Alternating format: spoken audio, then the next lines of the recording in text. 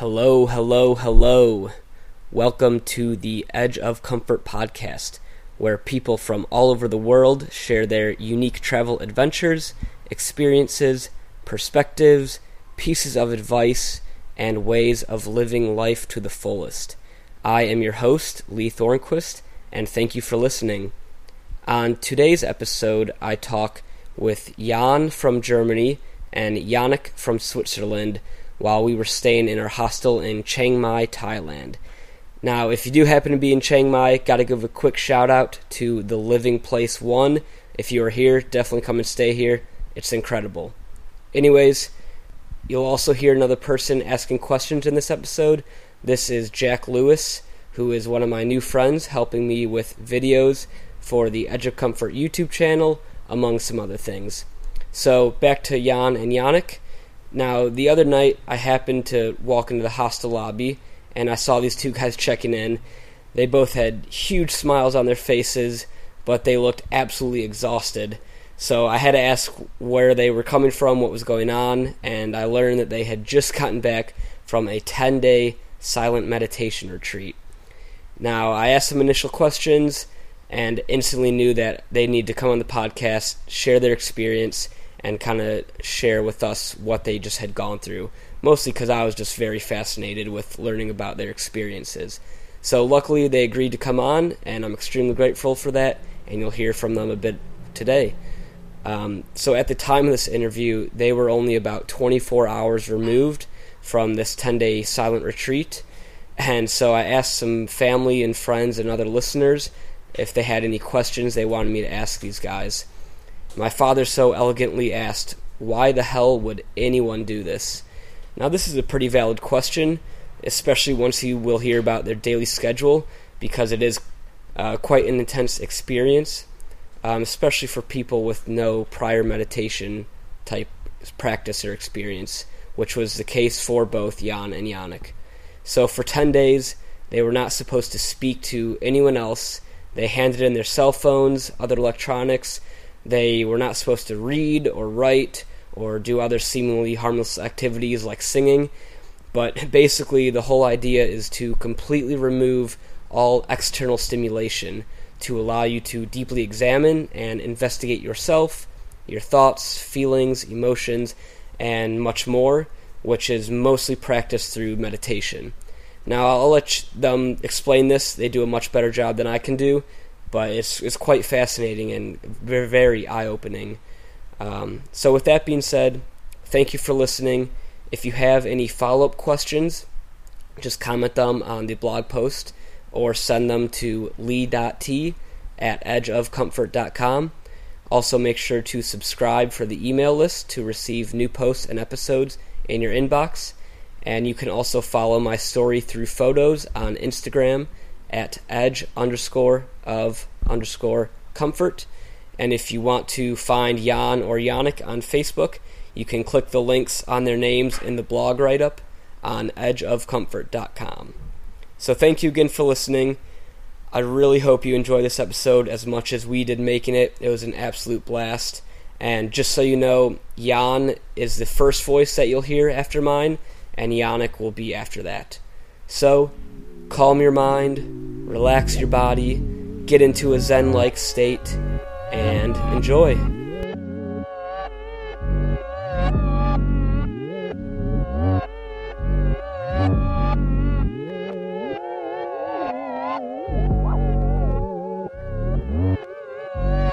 Love won't get you high as this.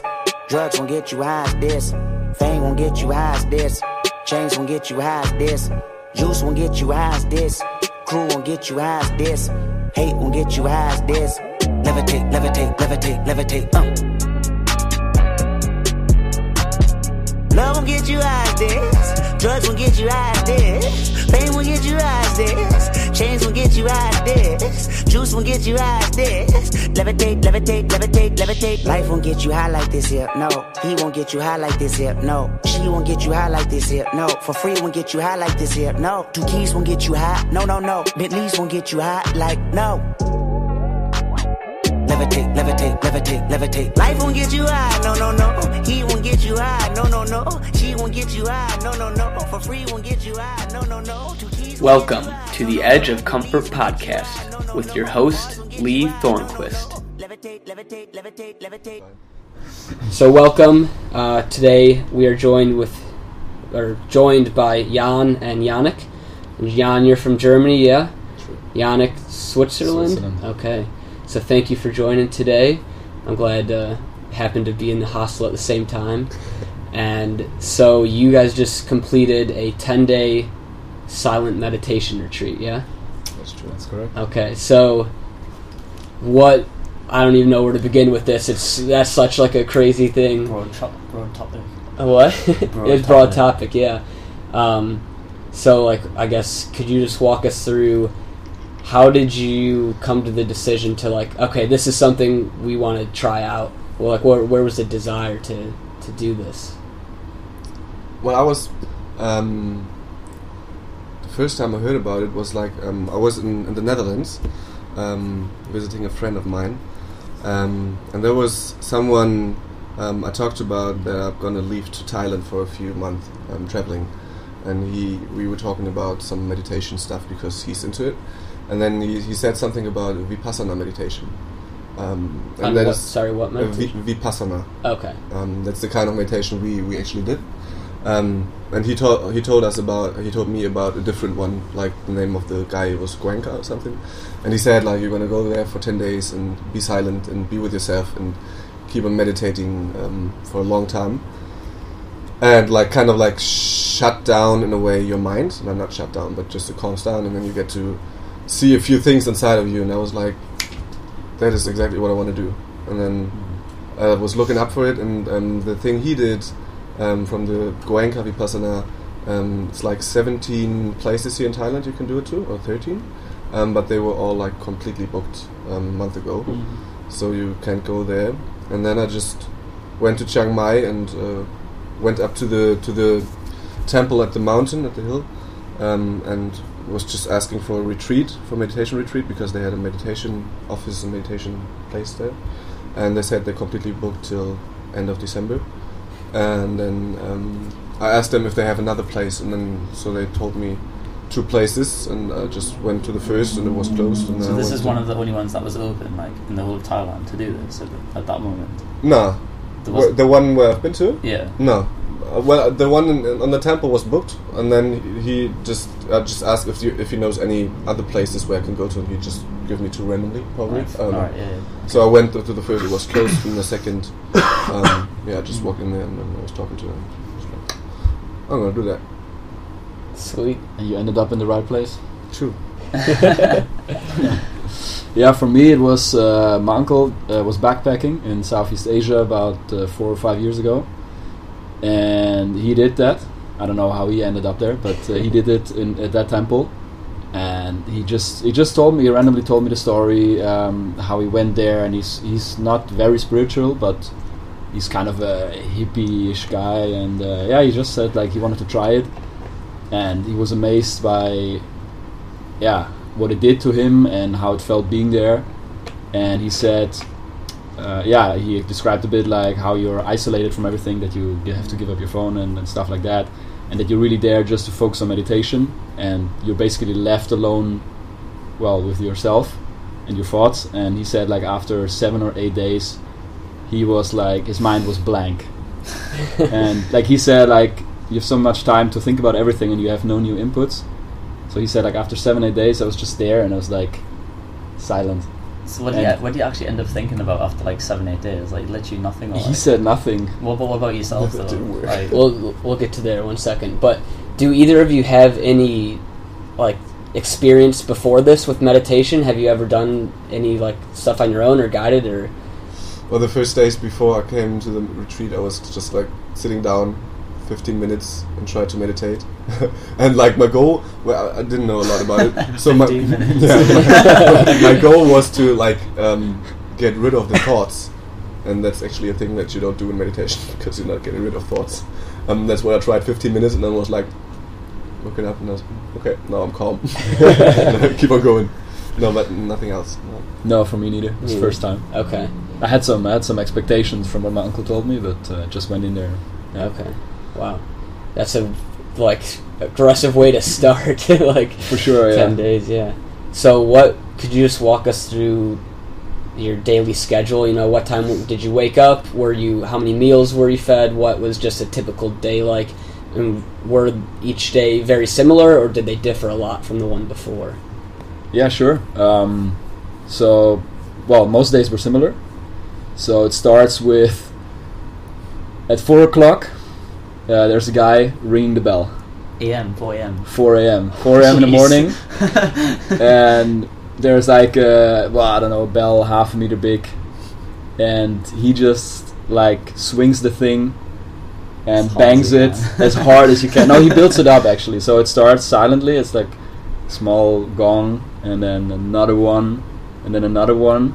But there's so much power in it that you hear, and you kind of, if you're close, you feel the swinging. I don't know. It's like from the sleeping place, it's about 50 meters away. Yeah. And the first day I was waking up and I was like, fuck, that guy is standing right in front of my window and doing that. And it's like, oh, wow, is that loud? Yeah, exactly. And you can really feel the swinging in the air. So he does that slower, and louder. And then at some point, he goes faster. So that's like the point when you're really like, okay, I think I have to get up now. Like, there's no point in turning around and sleeping a bit more. And he does that for about 3 minutes, and then everyone is awake, for sure. I missed it twice. What? Twice I didn't wake up from it. Really? Yeah. And I was turning my alarm off, so I just woke up. Then you have a good sleep. Yeah. So if he didn't turn up, would they come and get you, or was it a totally option to yourself to get up and go? No, it's basically totally to yourself. Like, there's no checking in anything. Yeah, but obviously you've got the want to. Yeah, do it, so. you're there, right, and you want to experience it, and something tells you like, go there now, you know. Yeah.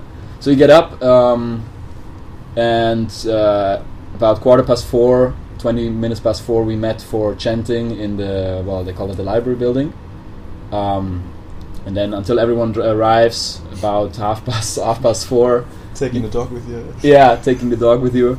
So 4:30 you start chanting. So then you have the teachers in front of you, in front of the class, and you have a chanting book in Pali. So that's like the Buddhist language or something. We never asked. But So how are you reading this? Is it all like abbreviated? It's in Western letters, but it's different in Thai. Like, and it's a lot of words look similar, and it's really rhythmic. It's amazing. Like, first day I was just like, holy shit. So what is the chanting to just like get everyone on the same wavelength, or what's the? No, it's basically chanting. You know, like Christian worship, or like the singing hymns. like in Islam, like in every religion, you have that you're singing for Buddha actually, Right. and each song is about something different, and so we had some opening songs that we sing every day, and then he would call a random page of something he wants to, or he decided we should sing today, like a discourse on blessing or a discourse on suffering in the world, and you have the English translation next to it. Sometimes you're singing and then you're reading, it's like, holy shit, but then you have to continue singing. And Opening page. How many people? Yeah, exactly. How Like many his people accent. singing here? Like, how many people?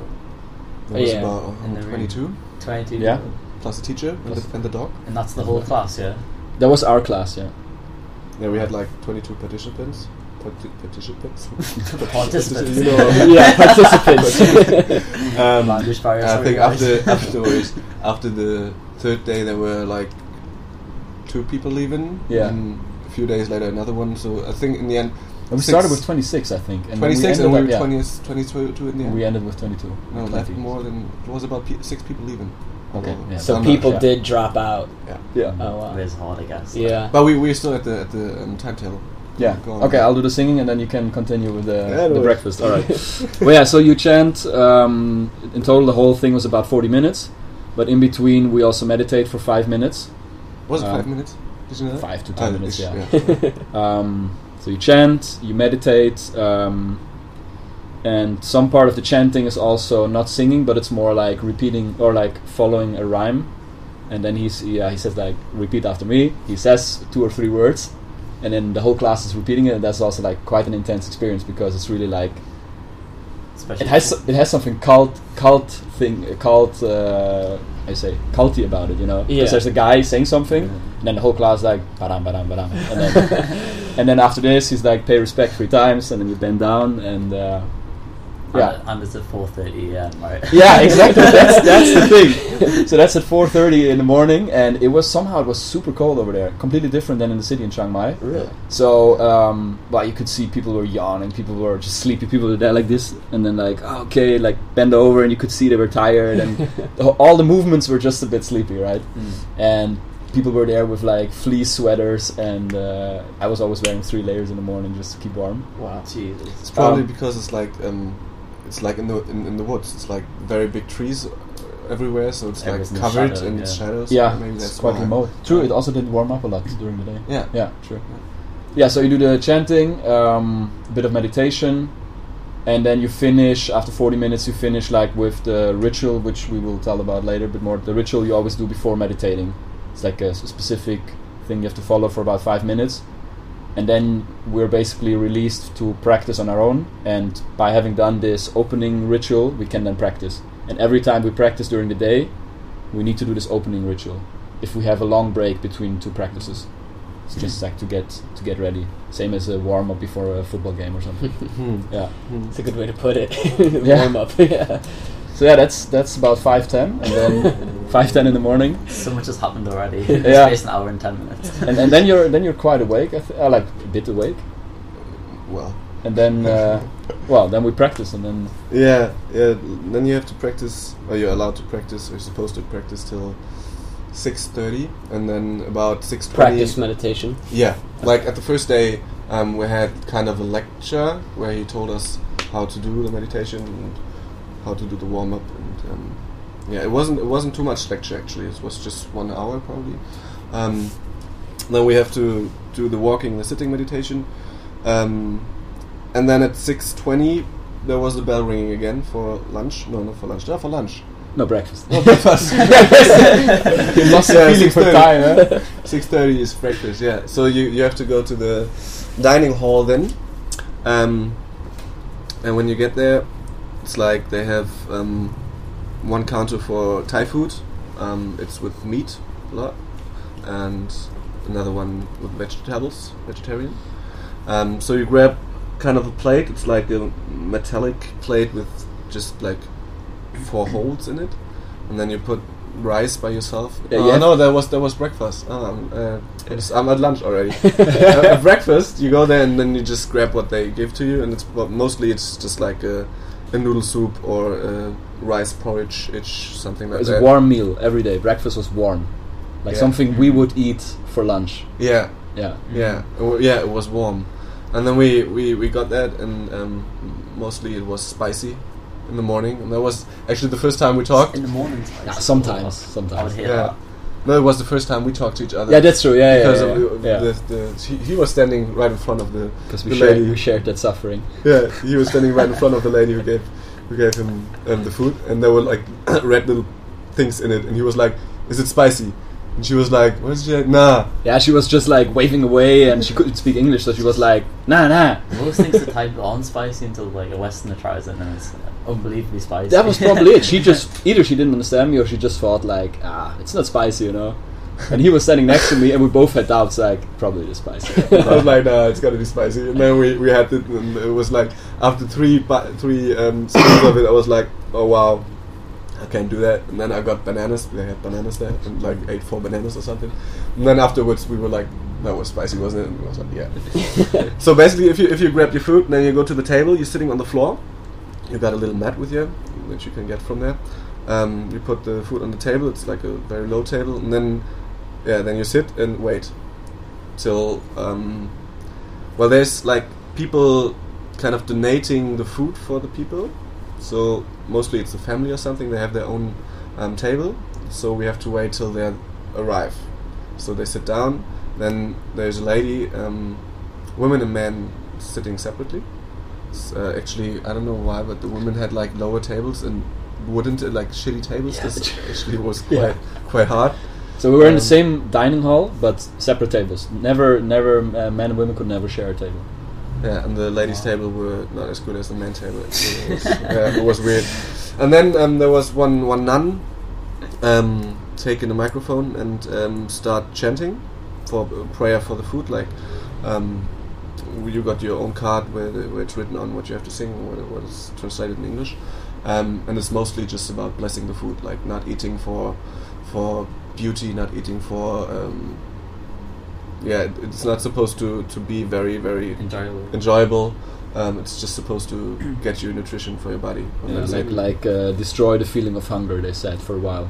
So you can... Yeah, that's a perfect... So you can live in peace again or something? No? Or I don't know. It's just like to respect what you've got in life. Sort of that, yeah. And just saying like, hunger is sort of a problem that we need to fight off, and that's why we're eating, and not... Yeah. So was the meal filling? Like, did you walk away like, I'm full, or were you like, I could eat that 5 more times? Well, the first days it was really hard to get it in your stomach, because it's like, you're not used to it, and sometimes it's like, a mixture it's not a real soup, so it's not really fluid, but it's not hard. It's something in between. It's like slime. It was hard for me. It was hard. I think for you it was easier, wasn't it? Yeah, but I knew it. I like that kind of. It's like Chinese kitchen, I think. Yeah. So for me that was quite hard the first days, and then after I did it, and then I was like, okay, I need to eat something, because the days later, like, you were not allowed to eat something proper after 12 o'clock. So you have like 12 o'clock, and then you gotta eat at 6:30 in the morning again. So you're quite hungry. So you just don't care what you eat, you just eat it. And take as much fruits as you get. Yeah. Because they're putting fruits in there. Yeah, you could refill. Okay. Yeah, as much as you want, actually. Okay. So they are chanting, and there's the biggest Buddha statue with a lot of little Buddhas and one big Buddha, and then you're bowing down 3 times to him for paying respect, probably. And then you chant another song. And then your meal is cold. Breakfast was okay. Yeah, there was a lunch, because it's not for being very enjoyable. It's just for being inside here and just keep working with you, give you energy. And at breakfast it was really hard, because we have to wait longer, because the people who donated mostly took a long time, and then there was a lot of chanting, and then you had that hot plate in front of you, and you were like, oh, just want to eat it. The first 3 days were hard, right? I think. The first 3 days were really like, you just had an instinct whenever you looked at your meal to grab the spoon and eat, and then you looked around and you saw all the people like this, like, oh, maybe I should wait. No, I was always instead smelling it. I was just like smelling at the food, and I was like, oh my god, I just need to eat it right now. I'm so hungry. Well, and then we finished. Breakfast, and then we had to clean wash our dishes by ourselves. And then you're done with that, and then you have a lot of time for practicing. Like till 4 o'clock. No, I'm already at lunch. Yeah, I'll keep going. You keep going to lunch. Yeah, keep going. All right. Yeah. So breakfast over, wash your dishes. Yeah, exactly. So breakfast 6:30 till 7:10. You do dishes, and then you have basically until the next thing you have. Well, you have to appear that's there is lunch at 10:30. The bell rings, but people always drop in around within 15 minutes after the bell. And on the sheet they gave us before, it was like written, if the bell rings, you have to go immediately, stop what you're doing, go immediately to food. If you get late, you will not get served. Yeah. And there were like people coming in 20 minutes after. I was sitting there with my hot plate, and with this cold plate by then. I was like, oh, fuck off. I can't be serious about that. Yeah. I think they did it for the Westerners to get us, to trim us to be there early. Yeah. Because they know that some people came half an hour, some people came after, very few came after the chanting, they still got served. Yeah. But of course it's nice and respectful. To be on time. Or at least not be after the chanting. Yeah. Okay. But yeah, so 7:10 until 10:30 you have time.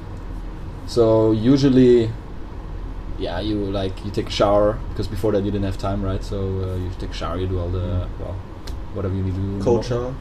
And it's like, you have cold showers here as well, but the water there is, I don't know, it's maybe from beneath the ground somewhere down there. And it was really cold. It was really cold water. Cold. Oh yeah, it was hot. But it wakes you up though. Yeah, and it's like, you have to make a conscious decision, like, you're holding your feet or your hand, it's like, oh shit, it's cold. You're like, but I need to shower. I'm just gonna wait another minute. Yeah, and in the morning it's really cold there. Like, it warms up around 10 when the sun comes in, but outside it's cold as well. So either you shower or you don't shower. So you just I showered after the report every day. Really? I didn't shower in the morning. No, I was too cold. Nice. And you dried faster outside then. Yeah. Yeah. But yeah, you shower, you do all the stuff you do in the morning.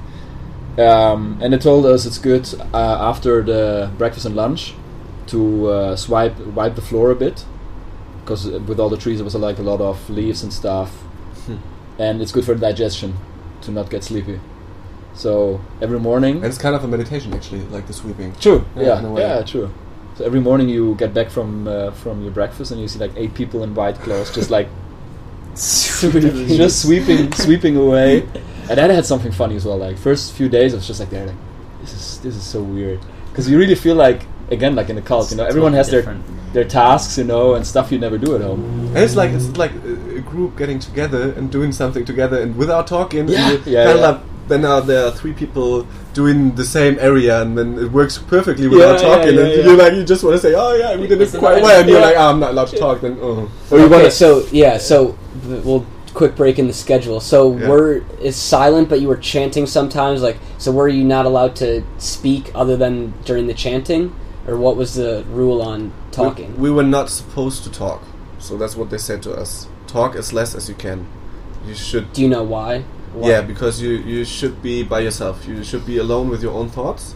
And every time, actually, there was something that happened to me. Like the first 3 or 4 or 5 days, 6 days, I didn't talk at all.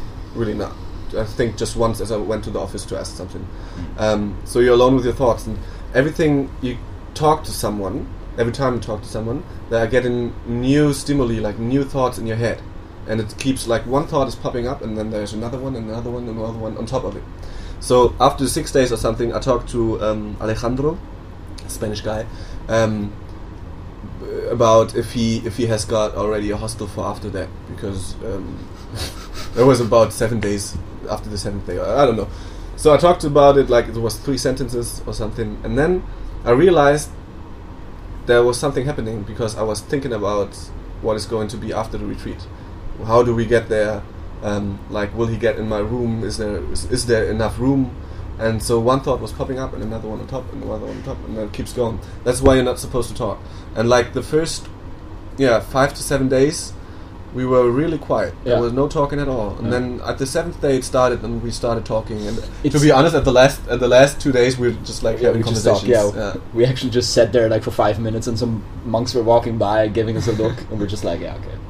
Okay. Yeah. So did you feel like the no talking rule was actually truly important? Like, would you think if they had, okay, you can talk for an hour a day, that would make it a different experience? Totally. Whole different. Yeah. And the thing is, like, it's not strict, so you're kind of allowed to speak.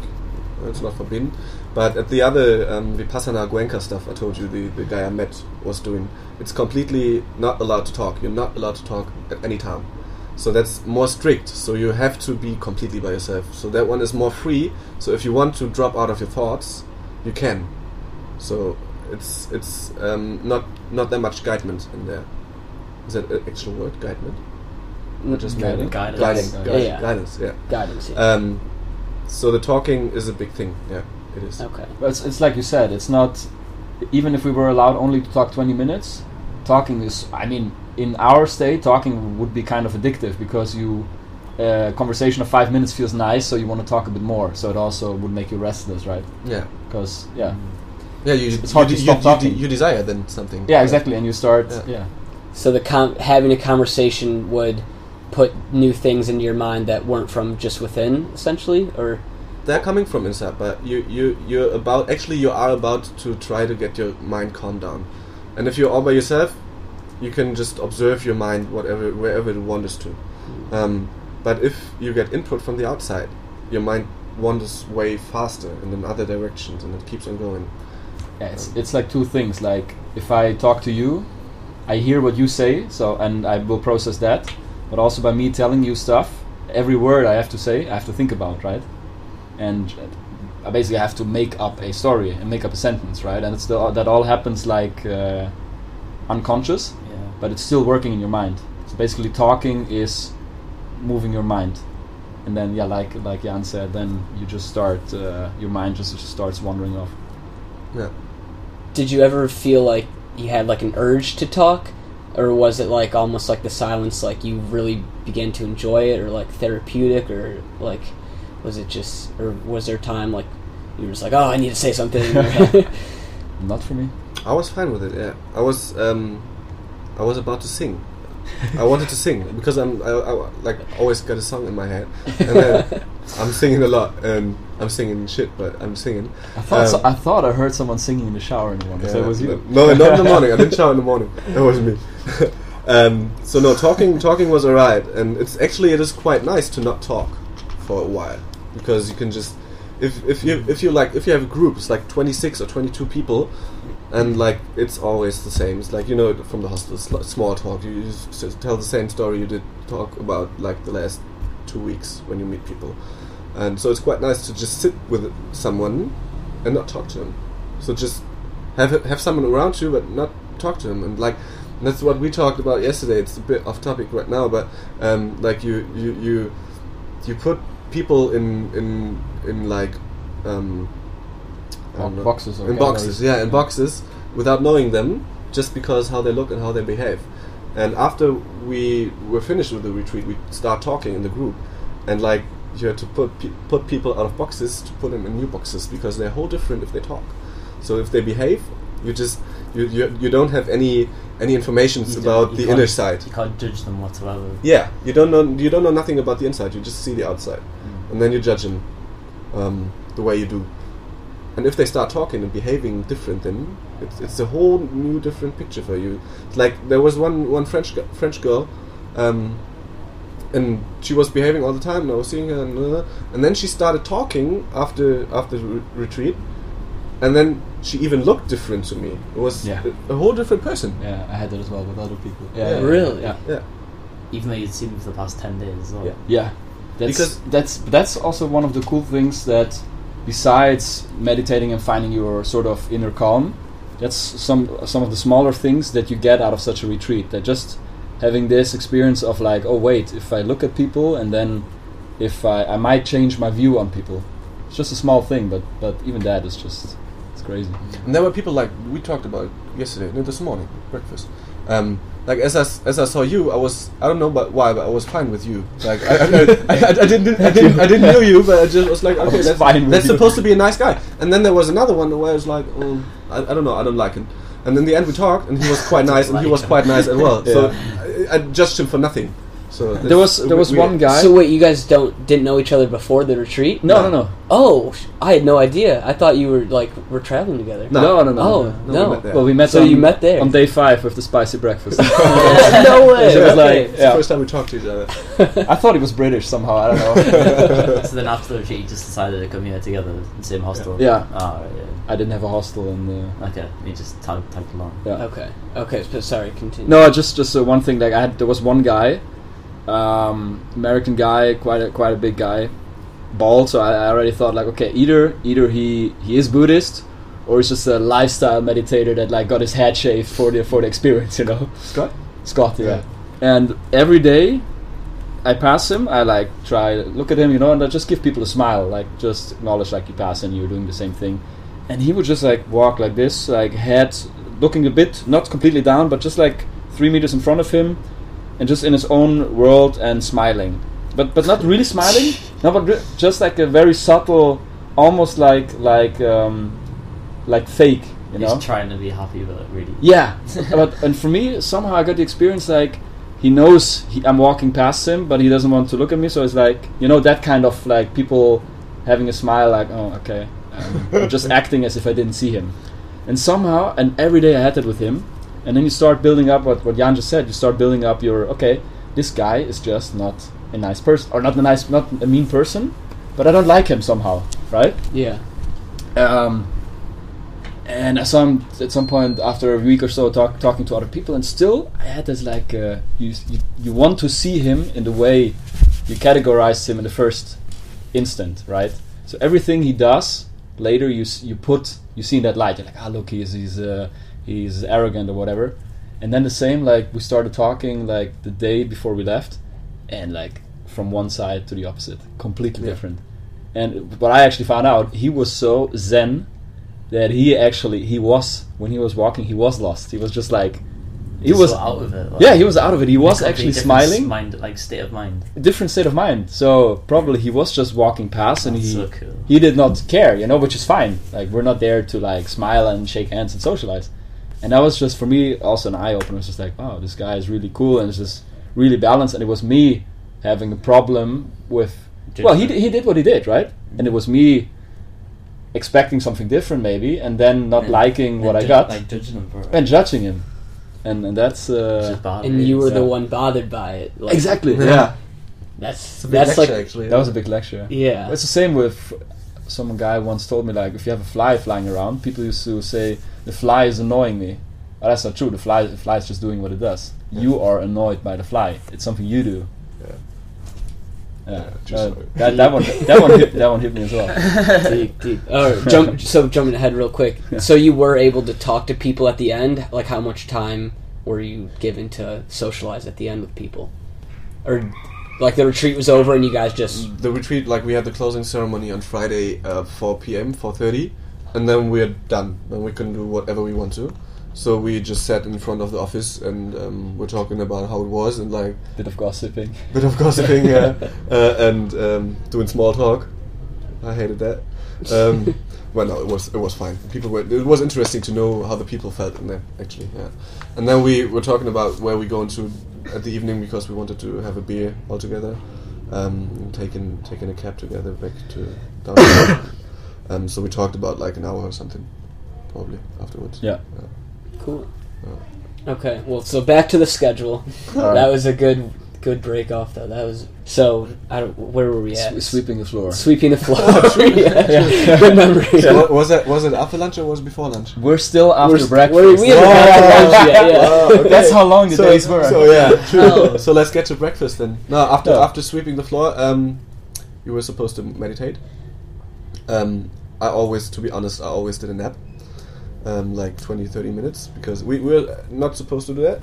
They said like keep awake the whole day, but I couldn't, because then I would sleep at the meditation and then I can't meditate. So I just took a nap. Did you take naps? Yeah, like later in the day. Yeah. Yeah. When I started like moving during the meditation, just like falling over. Yeah, falling backwards and like, whoa! Yeah, exactly. Shit. No, then we did meditation or sleeping meditation, and then there was at 10:30 the bell ringing for lunch. Yeah, and that was inside.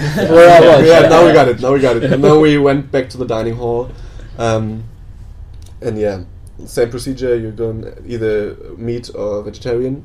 And this time you got a metal plate. The prison style, Yeah. proper eating tray. Tray, Yeah, like with the holes in it. Like, I don't know holes, but like Each section. Each section, like a different section. I told you if you put the rice, it was like the main thing always, put the rice in there, because all the other ones, they need to know how much to put in. And if you mix up their schedule, then they will not know what to do. They will throw the food at you. Yeah. No, they won't. Yeah, there was like every lunch there was a lot of rice. So there was white rice and red rice. Do you know what the red rice was actually? At first I was afraid that it's maybe blood in there or something, but the vegetarian stuff was red as well. So there was maybe curry sauce, rice, like a sauce, like a meat, Yeah, meat yeah. sauce, or a different kind of rice. I don't know. Well, you were supposed to take as much rice as you want, and I took always a lot of rice because I was not sure what the other things were and how they are. So you can be fine with rice anyway. Yeah. And then you just put the rice on, and then you put your plate, and then they're gonna drop something else in the other three things. And yeah, so you don't get to choose; it's just put on. No. You could say no, I think. But You could say no. But by the time you see it, it's already like dropping out of the. Yeah. So it's always a bit of a miracle or and surprise. Then you sit down at your table, and then you have to wait for the people coming in, for the family who donated the food coming in, for the monks. The monks are standing then outside. There's an outside area to eat. They're standing outside, and they are actually getting different donated food. Like people from the town can come in and donate food, just bring the food actually and put it on the table, and the monks just take it into a big box, and then they eat at the room. So they leave after the chanting and eat at the room. So they do chanting outside, the monks. When they finished, then the nun inside gonna get for chanting. Then the people who donated the food are going to get some prayers, and I suppose there were like 3 monks sitting on a higher place. The donating people were going to the monks on knees, like they have to walk for quite a long time on knees because they're On not their knees. On their knees. not supposed to walk. Like Like if you approach a monk, you have to be lower than him. Like if we sit just next to him, like this is our table, the monks are next to and the table next to us. It's okay. Is that why you bow down? Yeah, so you're lower than. Yeah, no, but Paying when respect. we're sitting, then it's okay. But if you address one, and when they went to him to bring him something, they had to go on their knees. So they were like crawling on their knees for like 10 meters. Or something. usually like That actually like sounds they- pretty funny. the- Was it actually? the table was like 10 meters away, and you were supposed to do it like the last 3 meters.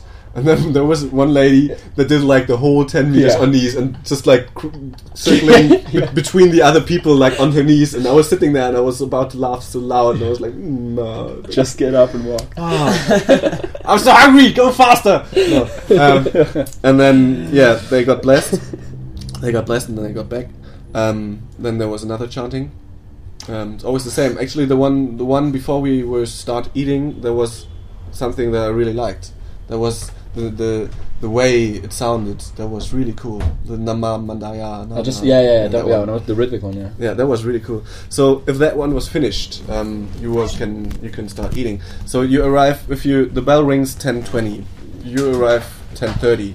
So then you sit there and you won't get to eat before 11 o'clock. So you have to be half an hour, the plate in front of you, and it's getting cold, and then you're gonna start eating, and like you don't know what you're gonna eat. Like at least 60 to 70% of the food I didn't know. So it was always like, okay, is it tasty? Is it tasty? Please let it be tasty. Oh shit, it's not tasty. And then just keep on going the rice. But there was quite a few things were really good. And then there was always some kind of dessert, like a fruit. That one was really good. Yeah. Or different stuff. Best thing was the sweet fruit. stuff. Yeah, the like fruits were actually sweet papaya, mango. That was really. papaya. Yeah, I was think it thinking papaya, about the yeah. red one, wasn't it? No, the yellow one. What was the red one then? Was the red one? That was really sweet. Really sweet. melon? Orange, like orange. Orange? I don't know. Well, anyway. So yeah, you're always safe with the fruit, but the rest is like... To gamble. Oh yeah, it was hard. It was really hard. It was interesting because it's like if you get here for traveling and then you're in a touristic area and then you go getting Thai food. It's like it's not the real Thai food. It's touristic Thai food mostly. And this is like the way they cook in their little villages. And it was interesting because there were quite a few things that were tasty, but there were a lot of things that, like, the consistency of it is like, it's just weird sometimes. We're not used to it. we're Yeah, not that's used the to it. thing. And it was spicy. A lot of things were very spicy, and like not the spice like okay it's hot. The spice is like you get it in your mouth and you're like that tastes good, and then you swallow it and then it starts like and it's like your whole mouth is just burning and just more rice, water. But I have to eat something, so give me another one of that. Oh, it's so hot. It's like what's not spicy to Thai people is still rather spicy to us. For sure. Oh yeah, we're definitely not used to those spices, and that That's something you we can build a loads of times already, tolerance to that. Yeah. Okay, so lunch. Yeah, then we finished lunch, and then we were supposed to meditate until 4 o'clock. So we finished lunch about 11:30, and then we were allowed or supposed to sweep again. Yeah. Some did, some didn't. Some hardcore sweepers were there every day. Yeah. Yeah, and then you got like 4.5. Like reporting is like you go to the teacher is sitting in his what is it? Explain that. That was just a very how you say, elegant? No, luxury? I don't know. It was a very nice reporting chamber. Like most of the buildings were okay from like the way they were decorated, but this one was really like nice wooden floor from the outside. Just looked like a very elegant, traditionally designed. Yeah, very traditionally. A lot of Buddha statues and just like a really would have been a perfect place to meditate, but it was for reporting and the ceremonies.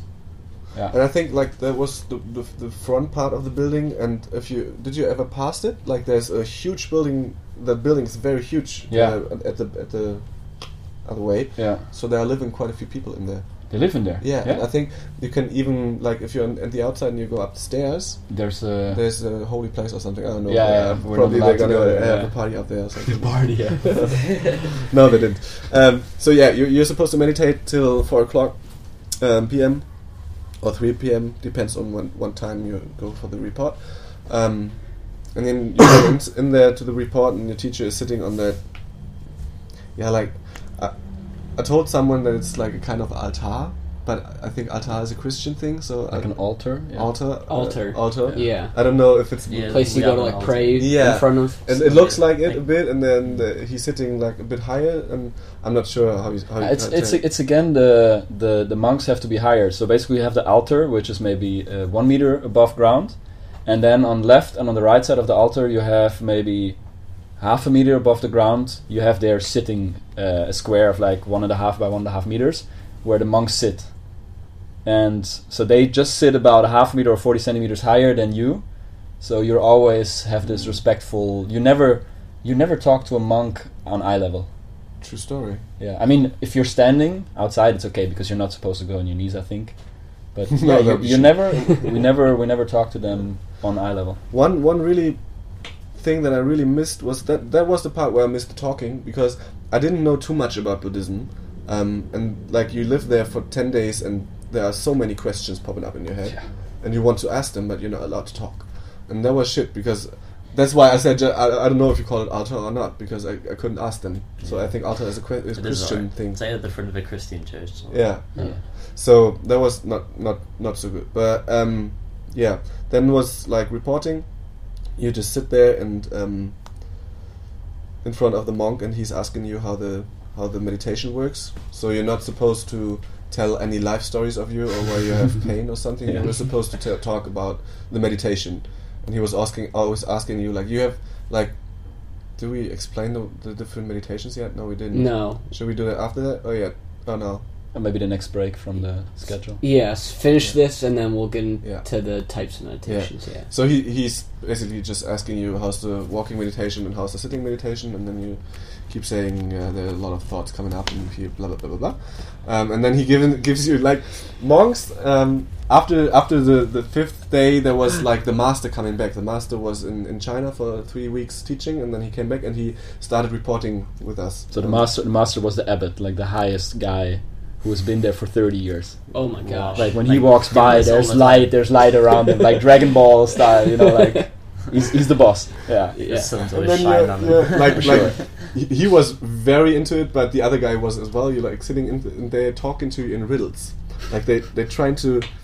Yeah, they're not saying it straight away. They put it in the kind of the story or something. And the first time I was like, I just want to.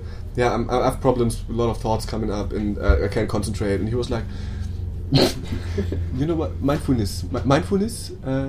If you want to put your hand on the table, you don't press your hand on the table. You just lay it down. You just lay it down. And that's the same with mindfulness. No pressure on it. Be in the present moment. And you're sitting there like, oh wow, what the fuck? Thanks, I guess. Yeah.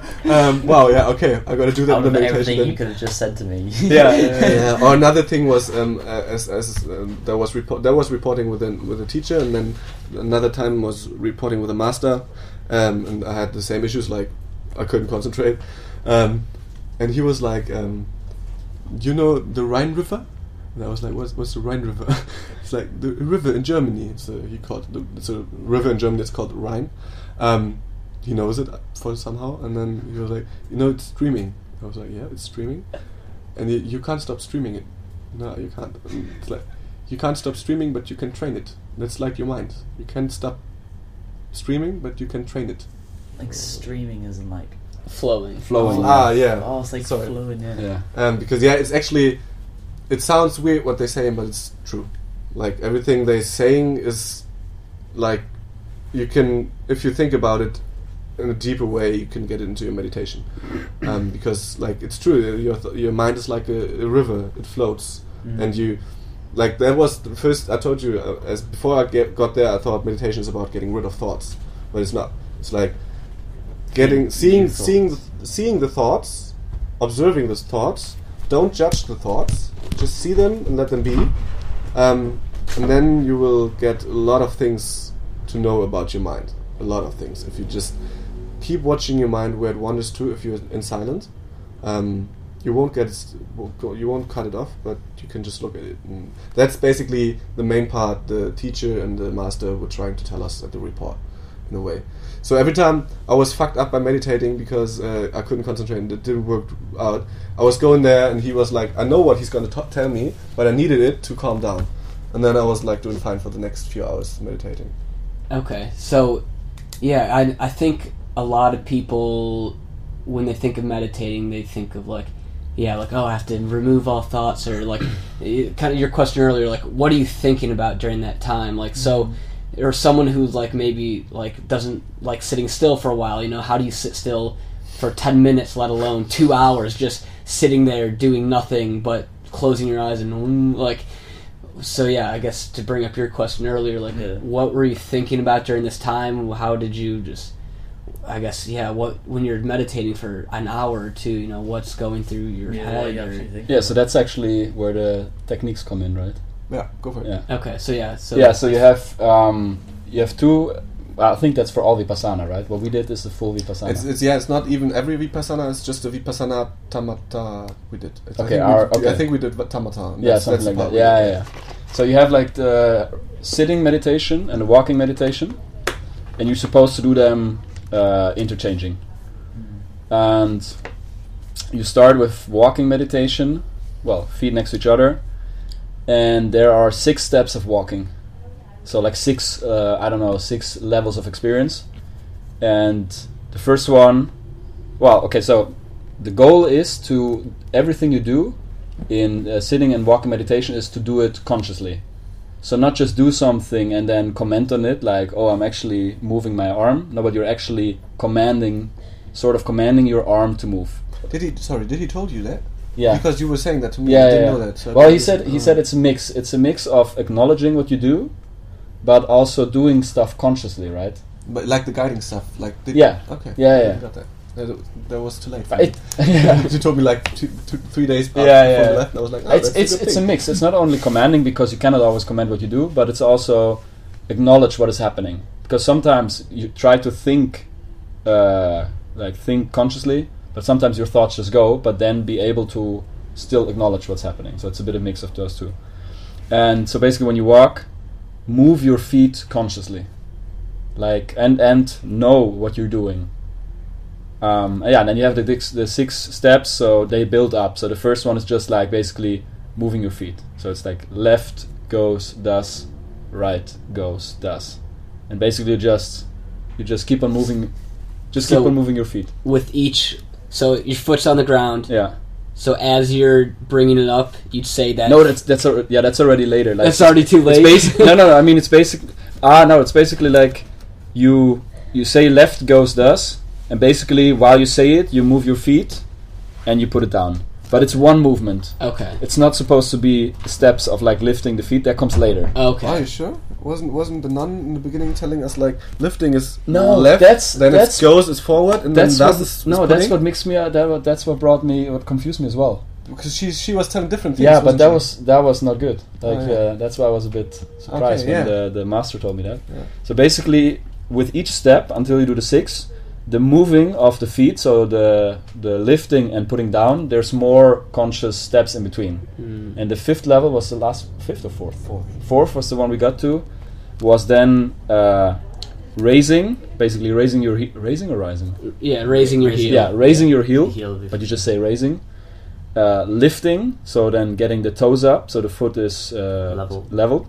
Then moving, step 3 or like the 3rd step, and then putting or lowering or touching. Like next one would probably be just like tipping your toes, and then getting the heel back down. So you see, like with each level of the moving or of the walking, you become more conscious. You break down the movement, and actually it helps with meditation because you have more to think about. Like in the beginning, each step is just like left goes thus, right goes thus. Thinking of the process. Yeah, exactly. But you need to get into it. Yeah, you need to get into it. Yeah, like. In the beginning, after 1 minute, my mind wandered off again. Because it's just like a rhyme you start saying, so unconsciously left goes thus, right goes thus, and you look like, oh, this building is nice. Left goes thus. Must have been a lot of monks living there. And like 2 minutes or 1 minute later, you're like, oh, I'm walking, but I'm not thinking about walking. And then you go back, you look down. But then 1 minute again later. How slowly are you walking here? Like, yeah. It's very slow. We were like at the last day, we were like walking into each other, like not just Towards each other. Each other. And as we passed, I was thinking like we are probably right now the slowest person on the whole earth passing towards each other. And as we talked about it, he 3 days later he recognized that situation. He was thinking about pushing me or something. It was just like it was too good. I was as well, and I was like, no, I can't just do it. Just like scaring him. I don't know. But the moment was just special because we're both looking down. And we're both doing this, like, one step is like 10 seconds or so, right? Are you saying this out loud, or just in your head to yourself? No, you're not supposed where are you to. actually walking to? Like, you can just walk wherever you want to, and then you just... Yeah. There was a big, it's called prang, it's like a tower, something like that. The stupa. Stupa. What did I say? Prang. That's shrimp. I don't know, I said that once before. Prawn. No, it was a stupa, yeah. And it was surrounded by some flat stones, so you can walk around that. A lot of people walk around that. But basically, the whole temple, there were like 2 temples and then the library and a lot of outside areas, so you can just like walk everywhere. And there were like, everywhere you go, there were like people in white practicing and walking very slow. And monks as well. Monks do the same stuff. So if you don't know anything about it and you just got there, you see white people, like white clothed people, walking very, very, very slowly, looking on the ground. So in white clothes, you could be like a mental health clinic. It's a bit crazy, but it's funny. It's funny. Yeah. So you were explaining that. Yeah, and you're allowed to do the meditation even in your room if you want. Like some people did that because then it's really quiet and they said that by they, themselves. yeah. No, probably they did. Yeah. So that's basically the thing. You have like all these steps, and each other day at reporting they would give you another step to think about. So the second day he told us, okay, now you... No, not every day, no? No, every second day or so. So then he would tell you, now you break this movement down into lifting and moving, and so it goes. And for the sitting, I just lost it. Yeah, you're supposed to sit in the... You're supposed to sit in the... meditation sit. I don't know the English word for it. Indian cross yeah, legs. Indian style. Yeah, cross-legged. Sitting. And one thing I thought about is like I thought it's important to straighten up your back. Good posture. Yeah, but it's not. Okay. You can do it, but it's actually unnatural because you're stretching up. So if you just sit in the like I do, you can see it on the video, but you can't hear it. Like if you sit normally, your shoulders are getting to the front a bit, and your back is bowing a bit, and that's a natural position. Well, it's actually, if you think about humanity, it's not a natural position, but this is the way you sit somewhere. So you're not supposed to straighten up because it's supposed to be all natural. So then you sit, and what you do basically is breathing. Like you breathe in and you breathe out, and if you breathe in, you're supposed to watch your stomach and see it rising and falling. So if you breathe in, it's rising, and if you breathe out, it's falling. So you go thinking with breathing. Like if you breathe in, it's like rising. When you breathe out, it's like falling. So that was the first step. It's just like doing rising and falling all the time, saying it over and over again, and watching. Like you have closed eyes, but in your mind watching your stomach rising and falling. That was the first step. Then the second step was you did rising, then you did falling while you're breathing, and with the next breathe in, it's sitting. So you say sitting to yourself, and you acknowledge that you are already you're just sitting there. That was the third step. Then there was rising, sitting, falling, and then after the 5th or 6th day, someone We got the points. He started with the touching points. Touching points are like points you are supposed to think about touching by not doing it really, like just in your mind. So the first one was at the lower back on the right side, the second one was at the lower back on the left side. On the hips, yeah. On the hips, yeah. So you do like rising, breathing in, falling, breathing out, sitting, breathing in, and then touching, breathing out, and while you do touching, you imagine to touch that point. So first the right one on your back, and then you go rising, falling, sitting, touching, and then the other one on your back. And every day there was a few points getting more onto it, like on your butt. There was 2 points, and then what's the opposite of the knee, like in here? Underneath The your back of the knee. The back of the knee. Yeah, like both points here, and that was it. And the ankles. Did you got ankle points? Oh, you motherfucker! I didn't got them. No. Yeah, I was. You were too one good. step ahead. Yeah. There was the time where you just did short of enlightenment, and then there was a time where you did 12 hours, wasn't it? yeah, I was. So, were you like bored at any point, or was it No, like? no, yes. no, Yes. no, Side no. question. Yeah. Okay. Every time, Every time. Yeah. all the time. Okay. So I did it wrong the first few days. I thought, because he also said, like, if you get distracted, then you can break out of the rhythm and just acknowledge that, again, you hear the birds, you hear a plane, just think about it. But don't think of your thoughts, just be like, okay, I hear a bird. Like, say actually for yourself, hearing. And I thought we could do that interchangingly. So whenever I feel like it, I could do the breathing. Whenever I feel I can listen to the birds. I did that as well. Yeah. And I had to do it, because then one day he told me, no, you actually have to focus on the breathing. It's so hard. Because for 15...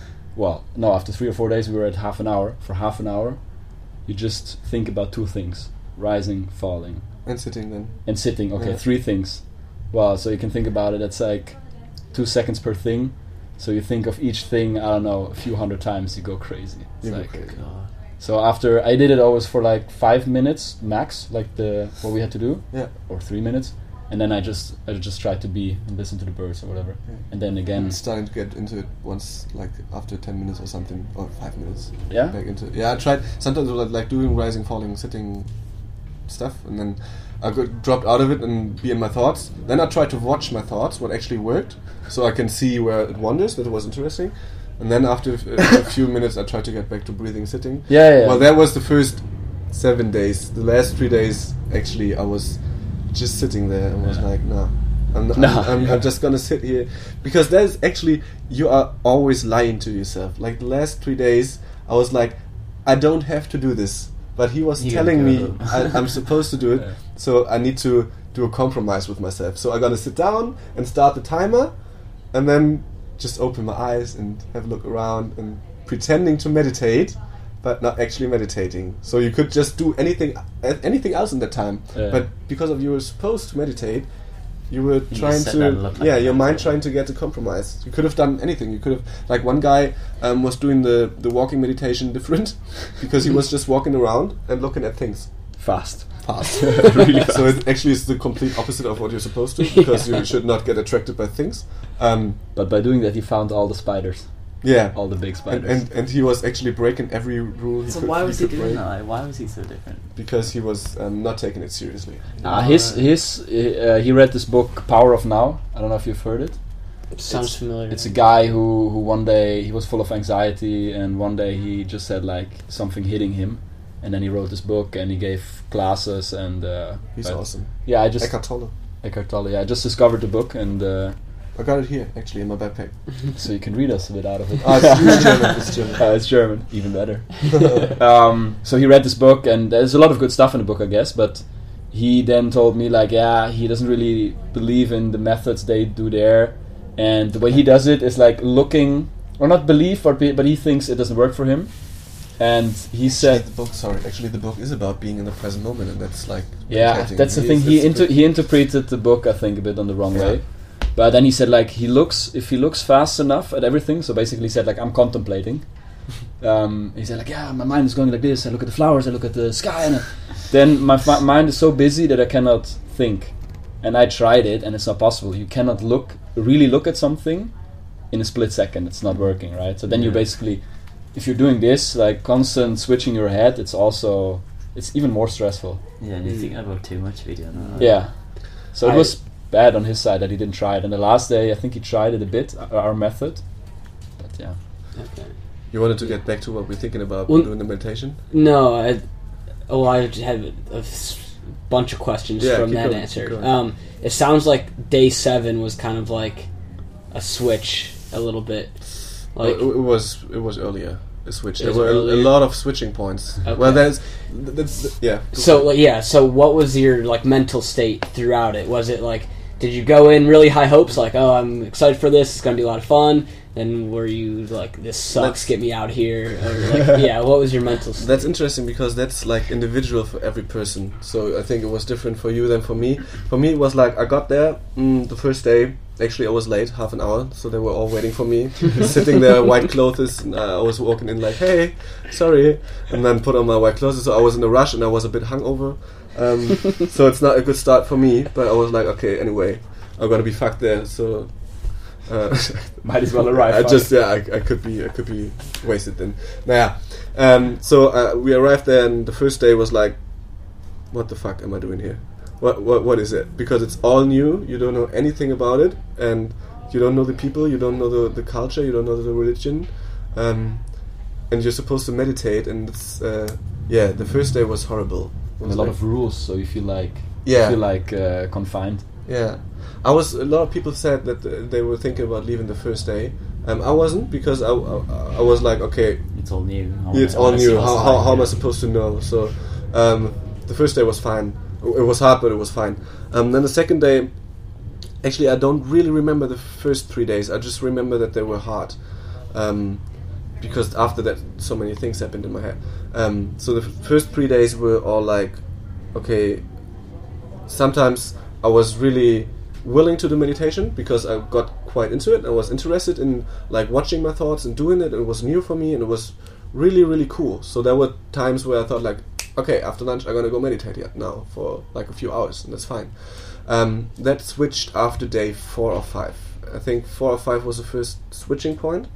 Day 4, where I was about to thinking seriously about leaving, because the meditation was getting boring in a way. And yeah, if you just like for the first 3 days not talking, it's probably the first 3 days in my life where I didn't talk. And you're like, do I really need to do that? I'm here in Thailand for 2 months, and I'm gonna spend 10 days just Not in that talking to anybody. in that fucking cloister, Doing anything. not experience things. And then you're thinking about it, and you do another meditation, and you're sitting there and standing there and walking there, and like, wow, I'm just so bored. I just want to do fun stuff. And that's the point. Like he said, it's about being in the present moment, the meditation. And in one lecture or in one report, I don't know if he told that to everyone or just to me, everything that keeps you away from the present moment is desire. So everything that you will desire will keep you away from the moment. And if you think about everything that we've got, everything that is existing is just right now, here, in that second. Because everything else we are just constructing with our mind, like the future and the past. Everything that is existing is just right now, right here. So every thought you get is dragging you away. We had that conversation this morning. I heard it the first time, and I was there like, holy shit. Yeah, it's good stuff. Because every thought you get is dragging you away from the moment, because it's not here. So the state of no thoughts would be the perfect state, but it's not possible. So I lost my line. What was I about to say? So there was a turning point where I realized, okay, I desire too much things. I have too much desire, and that's the part in the cloister. They put away every desire. You have no phone. You have no good food. You have no music. You can't write. You can't read. You can't do anything you like to do. You cannot sing. And so even if you desire like a woman or something, or anything, sex for example, anything you desire, you cannot have there. So your mind starts wandering to the desire, so it gets away from the present moment. You're trying to get to the present moment over the meditation. Like you can't stop the thoughts, but in the moment you're watching your thoughts without judging them, you get back into the moment. Because you're not you're still thinking, but you're observing it. So then you get in the present moment. Yeah, you get like on a higher level. That's what you said. Yeah. You got a higher perspective. Yeah.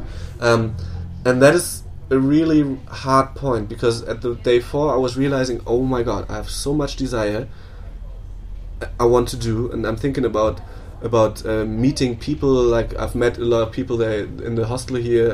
They are still here, so I met them afterwards here. I just want to be with them and have a beer or something.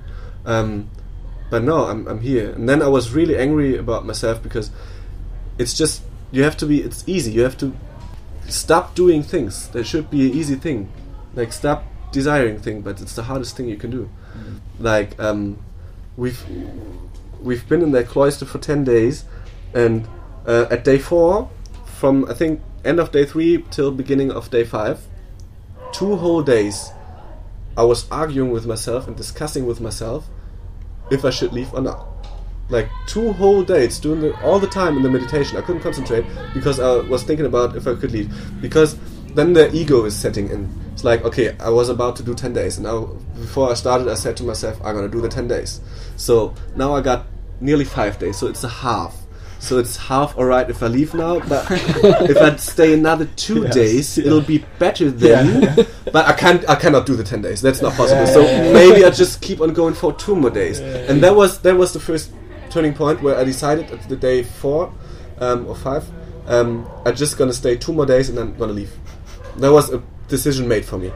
And if you think about it, it's such a stupid, not stupid thought to have. It is a stupid thought. But it's completely irrational or an unlogic thought that you think like, okay, I'll do 2 more days. You just put the then I can look at myself in the mirror again, and then the monks will think less bad of me because I did 7 instead of 5. Right? Yeah, and you just you made it up in your mind. Yeah, I made it up in your mind. It does not exist. Actually. So you there was the point where I said, okay, I'm gonna leave in 2 days. I'm serious. So then I got to the reporting and told him. No, I did the decision after reporting, and the next day there was no reporting because there was a Buddha Day, full moon party. Full moon party. There was no. There was no full moon. There was those buckets. There was a full moon ceremony. Okay, there was a ceremony. There was no party. Well, I think the food was quite good at that day. Maybe that's kind of the party. It could be. Well, there was no reporting. So after I did the decision to leave, there was so much pressure going away from me because I was like, okay, I'm gonna do 10 more days. So I had like a conclusion in my head, and then I got to meditating, and the next 2 hours were like unbelievable good. Like the meditation worked perfectly. There was the first time in my life probably where I was in the state of being in the present moment, and it was like a feeling of enlightenment. I wasn't enlightened, but in a way I was just happy. I was looking around me, and everything seemed very bright and very clear, and I was just happy. So you appreciated life. Those 2 hours. I was just like seeing people. I was happy about seeing people because I smiled at them, and they smiled back, and so much nature, and it was so peaceful. And in the temple, everyone is kind of happy, and it's a good atmosphere then if you get into that present moment. So then I was like, oh, wow, that's like kind of a solution for every of my problems. I need to tell all my friends to do it. And I was just like, wow, it's unbelievable. So I've had it for 2 hours. Then I got to bed. And I woke up in the next morning and I was doing it again. And it was kind of a bit less. And I was like, I just need to tell everyone back home. And there was a point where it was like, no, it's gone. Because I desired it too much. And that's actually the thing he was talking about. Mindfulness is not like putting your hand, like pressing it on a table. It's just like laying it down. Because you should not force it. You can't force it. It's just coming by itself, by letting go. And so I got really annoyed by that. Because I was like, fuck, I just want it back. Because it was really good. And then I was so close to enlightenment and I was gone. And I was suffering for the next 2 days so hard. Now there was a big argument going on again. So that was like days 6 and 7 or something. Yeah, that was exactly 6 and 7. It was horrible. I felt really bad. The dreams are getting, if you're not talking and be by yourself, your dreams. For me, it was like the dreams went more into the past. So I had more dreams about people from my childhood or from younger ages, and it was weird. It was not big anxiety or something, but it was weird to see that stuff at night. So at the day I was bored and I was fucked up and I wanted to leave. And so at day 7 I said, okay, I'm gonna leave. And I got to the office, to the nun, was talking to her, and I said, I can't go anymore. I'm gonna leave. And she was like a bit upset in a way. They're not supposed to be because they just let it go. They're just being in the present moment. Blah blah blah. Yeah. And so, but she's like, a kind of a mother in a way, Yeah. and what she's doing there, it's like she's doing it with full heart, and she wants everyone to do it complete. So I could see in her eyes she was disappointed with me, and I was like, okay, yeah. And she was like, okay, you can leave, no worries. At 4 o'clock is reporting. You go there, and at 5 o'clock there's closing ceremony for you. Then, so I was feeling good because I made the decision, and then I felt a bit bad as well. There were quite a few emotions in me, fighting with each other. And then I got to the report, and that was the day where the master came back from China, and so I saw him the first time, and he did reporting to me. Yeah, and I did reporting with him, and he was like, in his way, he's like, yeah, you can always describe that to me. He's like, he got an aura, atmosphere with him. It's every movement. If he just like takes his cup of tea, it's like he just like I don't know. You cannot describe So it. slow, like. It's not slow, but not slow. Like in a I don't It's know. completely Sorry aware. for using the word, but not in a retarded way. Slow or like, Yeah. but just like slow with elegance. Yeah. Just every movement is peacefully, but also like completely aware. aware and like how you On say? point. On point. Yeah. Yeah. So I got in there, and he was sitting on his higher chair. Then I was sitting on my knees and bending down to him, and started talking to him, and he got me. He got me so much. He was just like, "Don't follow the mind. Don't follow the mind. The mind wants desire. You just have to be in the present moment. Be right now. Be here. Don't think about tomorrow. Think about nothing. Think about now. It's just right now. It's the only you got." And he was talking for me like 5 minutes. I was sitting there like, "Oh, I just want to leave. I just want to leave." And then he got me, and I was like, "Okay, I'm gonna stay." So I went back to the office and said, "You don't need to do this closing ceremony. I'm gonna stay." And I was fine with that, and I was just saying, "Okay, I gotta do it." And then I keep on going, and it was fine. Only 3 more days left. So. It's about 3 more days left, and it's unbelievable what your mind is doing to yourself. Yeah. It's crazy, because then the half day was alright, and then at day 8 I was so fucked up, and I was like, no, I stayed 8 days now. It's alright, I can leave now. Like, if I'm gonna leave, and I had really good reasons, because I had to book a flight to Bangkok, and I had to do my Really laundry, good reasons. and there were very good reasons for it. And I was like, I'm gonna leave on Thursday. Friday was the last day, closing ceremony, and I'm gonna leave on Thursday, so I have 1 more day. I can get out of there, be very relaxed. The other people I know were not at the hostel, so I have a whole day for myself. After 10 days in a fucking retreat where you don't talk to anyone, you have the day for yourself. That was a good reason for me then in that time. So I made the decision to leave. I was like, okay, fuck it. So I went back to the office, to the nun, said to her, I'm gonna leave. And she was looking at me the whole same way, a bit more disappointed this time. Okay, you can leave. Clean your room. And then I got to my room. We have to clean the room by yourself. And then, but she said, go to the reporting, and we close the ceremony afterwards. I was cleaning my bathroom, and I felt a bit bad, but I felt good. So it was weird. So I cleaned it, and I didn't pack my things because I want to do it after the report. And I got to the report. And then I talked to the master again, and he was doing what he does, like catching bugs with a glass. Yeah. Was it that day?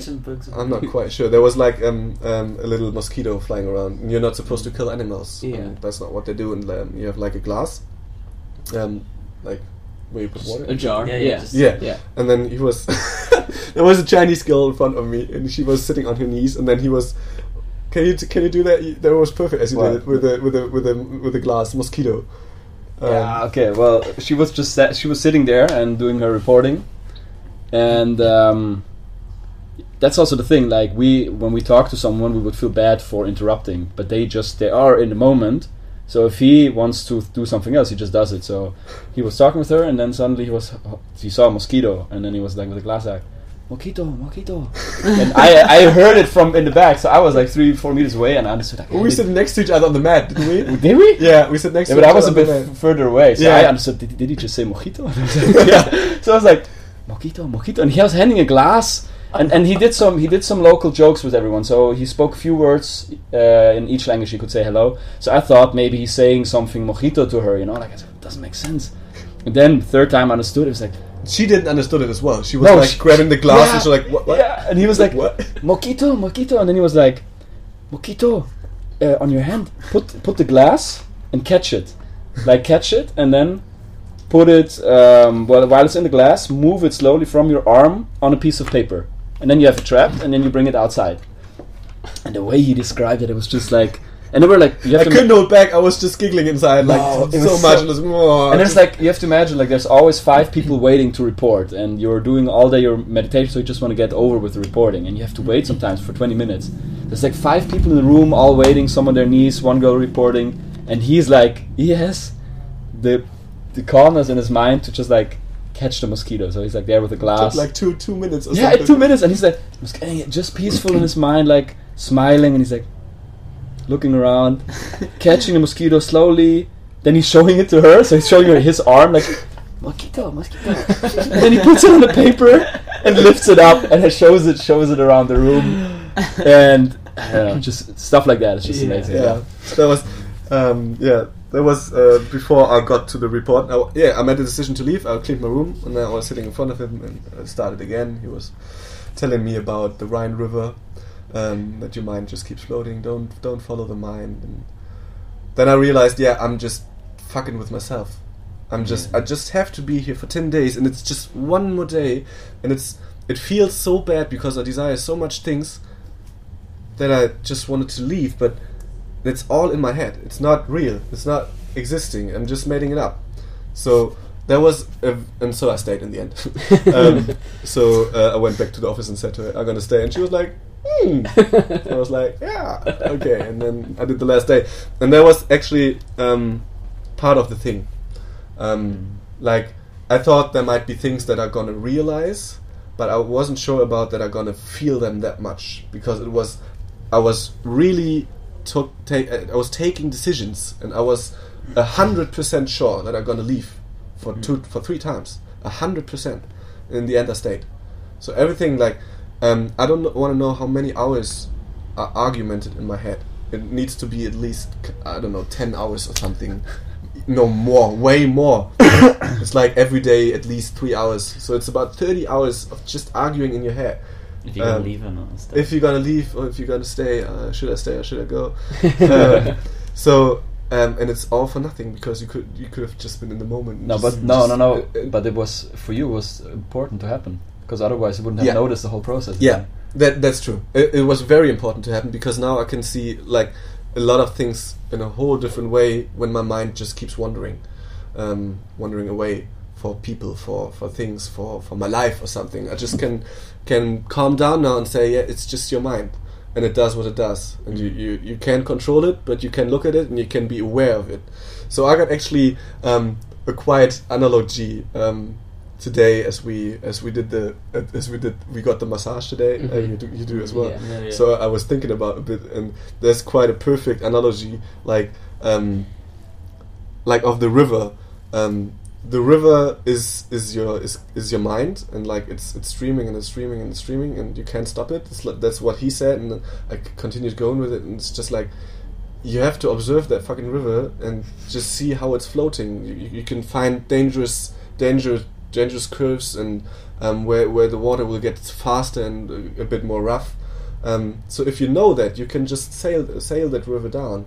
And I'm 23 years old, so if a river starts somewhere in the mountain, it's a young river, so it's quite fast because it's going downhill, and it's a lot of curves and there's a lot of water going up. So if that river, it's a really good one.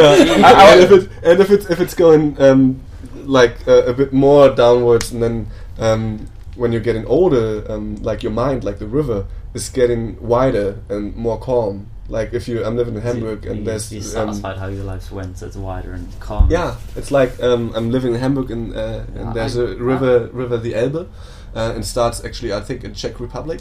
So in Hamburg, it's like very close to the coast. So if I get to the river and I see it's like very, very wide, and it's calm and it's just relaxed and it's just floating.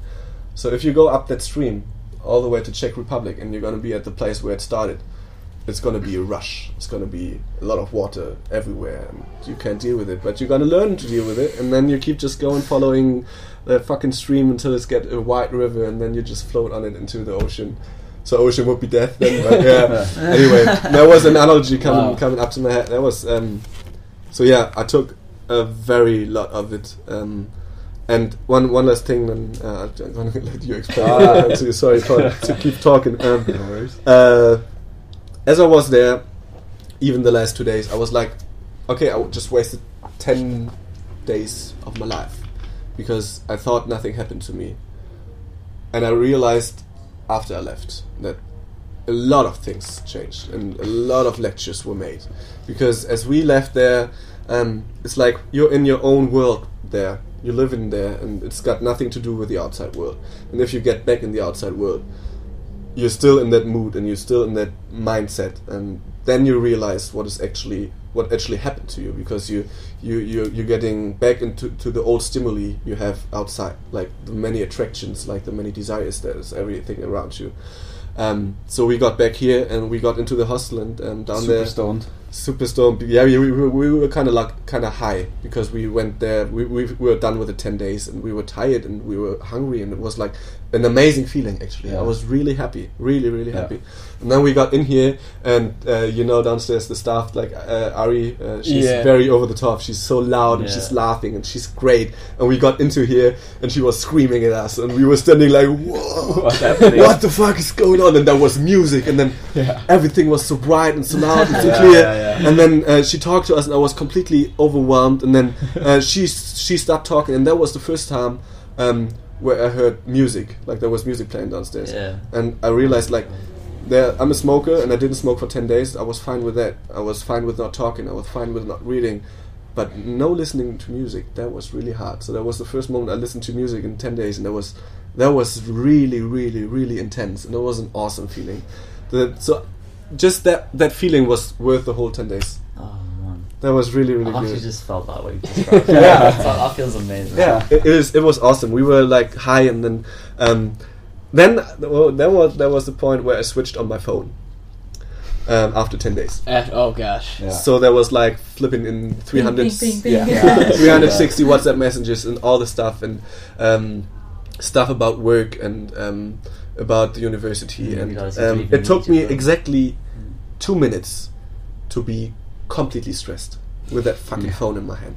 And then I had to do a booking for a flight, and that I messed that completely up. It was like crazy. We were just standing there, and we had a beer actually. That's the first time I spoke to you, and you were doing your flight. So you got that, like, we did, like, I did a lot of crazy things while and booking you were it. just like, I was going crazy because I thought I booked the wrong flight, and I booked another flight, and it went out. It went good now, but now we're drinking half a beer, so we've been awake since 4 o'clock in the morning. Had the last meal at 12 o'clock, and then it was like 7 o'clock in the evening. We're drinking half a beer, and I was drunk. And then we got to the jazz bar to meet the people from the club, from the retreat, and that was a stupid idea. Because you're not used to noise, and then you get into a jazz bar where it's very loud, and I was a bit drunk, and I was sitting there, and it was so loud I couldn't stand it. It felt like, to me, it felt like someone screaming in your ear, just like next to you. It's just like annoying. And we've been there for like 20 minutes, and then we left back here. Slowly break yourself into it instead of going straight into a bar. But that's part of it. I mean, it will take us a few days to get used to it again. But for me, part of it is also that you will think, do I actually want that much noise, and do I want that much stress? So for myself right now, I think I will try to, when I get back home, arrange stuff in my life. I mean, okay, it's easily said. If maybe in 1 month I'm back in the shit. But now I would say I will try to arrange stuff in my life, like my room and my daily procedures, like getting up in the morning, in a way to make it easier for the mind to be not settled. Yeah, to be settled. Peaceful. To be healthy. Yeah. Peaceful. So for example, now I would think I will try to sleep less at night and try sleep less. Yeah, because there we slept 6 hours. At home I need to sleep 8. I wake up when I sleep 8. I wake up with this exact same feeling as with 6, but that's just being sleepy, right? The first 5 minutes. But then after that, for the next 6 hours, the feeling is exactly the same. You're awake. But if I sleep 8 hours at night, I still need to take a nap sometimes. So why not do 6 and then take a nap, right? And stuff like that, Or I will try to hunger. Or hunger, yeah. Food. You don't need to have good food. It's just for your body. You'll be fine with it. Yeah. So you're craving for like a big burger or something. It's just like You find with it's rice a, and it's a desire, and then you're gonna follow it, and then you're gonna be not in the present moment, for example. Yeah, but that's gonna be stuff that's gonna be hard to follow. Yeah. It's like same as when I come from the dentist, I tell myself I'm gonna brush my teeth 3 times a day, and a week later you're not gonna do it. Yeah. But I will probably try to write stuff down and put it on the wall, and or I think one of the best things for me is I slept so more calmly because you don't have shit inputs before you sleep. Normally when I sleep I watch Netflix or something. Yeah, well, I listen to music. So Or listening to music. And now I'm thinking I'll try to just 10-15 normally. minutes do the meditation. And just follow these things just to calm down the mind a bit. So one thing I want to drop was, as you said, you slept more calmly. As I did my naps, I used to do naps back home a lot, and I don't know if you know it. It's called lucid dreaming. Yeah. Yeah, and you can train it. And I think I have the ability to do it. And in Germany, back home, when I do naps, it's like a state of being awake and being in the sleep, but it's weird. I'm hearing everything that's around me. But my body is relaxing. So I did the naps after 4 or 5 days of the retreat, and that got really, really clear. So I did lucid dreaming, and I was able to move my dream. I could guide it wherever I want to, and I wasn't able to do that before. But I was after 3, 5, 4, 7 so you could days choose, you could choose what you wanted to dream about. I fly through mountains and woods. I could do that. Now I can't. That's crazy. Now I That's so can't, but I deep. could do it after the 7 days of keeping silent. Oh my God. That was unbelievable. Sorry. Yeah, no, but that's basically what I mean. Like, so you try to, like, we will get used to the noise and everything like normal life, but I think we'll all try to be more selective in what we let come to us. And I mean, of course, in half a year most of it will be gone. But we already said we'll try to do this. Well, maybe once a year, maybe harder. every 2 years. A retreat like this? again, yeah. Oh, yeah. Just to calm down again. Oh. And then if you do a retreat, let's say you do a retreat every 1.5 years. Well, every 1.5. So now we're on this level of, like, let's say consciousness about this whole stuff. It will go down, but then you do a retreat again. Well, that's better than being down the whole time, right? Yeah. So something like that. So do you think you'll try to implement like a daily meditation then into your life on traveling and when you get back home? Yeah, like once or twice a day? Just 15 minutes in the morning and 15 in the evening. Yeah, or leave the TV off for half an hour and do meditation instead. Yeah, something like stuff like simple stuff like that. So just small stuff that really makes a big difference in your mental state. Yeah, I will think about. I mean, now traveling it's different anywhere, right? But I will think about what had the most impact at the monastery for me, because I cannot implement 10 things. But if it's just 2 things, I mean, for me, I'll try to sleep less and try to take a nap during the day. And are you hungry right now? No. I just had breakfast this morning, and it's crazy, like, yeah. what That's is all it? you've had today? Yeah, it's 8 o'clock, isn't it? And I'm used to it now. I'm fine with it. That's the body that gets used to it. Yeah, totally fine with it. I could. I'm gonna eat something in the next hour, but I could just sleep now. If I'm gonna go have a party tonight, then I have to eat something. But otherwise, I would get wasted. But tell them about your cigarette you had this morning. Oh yeah, and yesterday. Well, I'm a smoker, and when I'm traveling, I smoke quite a lot. So I'm fine with not smoking 10 days. I'm not addicted to nicotine. It's just I like smoking. So I didn't smoke for 10 days. And yesterday I was coming back here, and I was sitting outside, and I was listening to music, and I was like, I gotta smoke a cigarette now. That'd be awesome. And I took it in my mouth and I light it up, and it was one of the most disgusting things I've ever had. It was so disgusting, the first cigarette. Yeah. I was like, how could I do that before? I was finishing the cigarette, and I was like, there was a part where I thought, like, that might be a perfect moment to quit smoking right now. But I still like it. So, we got out, drank beer. After we got back from the jazz club, we just sat outside until 4 o'clock in the morning. So I was awake 24 hours. I had a few beers and then smoked a lot of cigarettes. So there was... and now I'm really feeling that this morning I felt really bad. Like, not like bad in my head, bad in my body. Because my lung was like, you don't need that. You don't need it at all. And I'm thinking, well, I haven't smoked a cigarette yet today. And I think I will do it just like cigarettes only after dinner.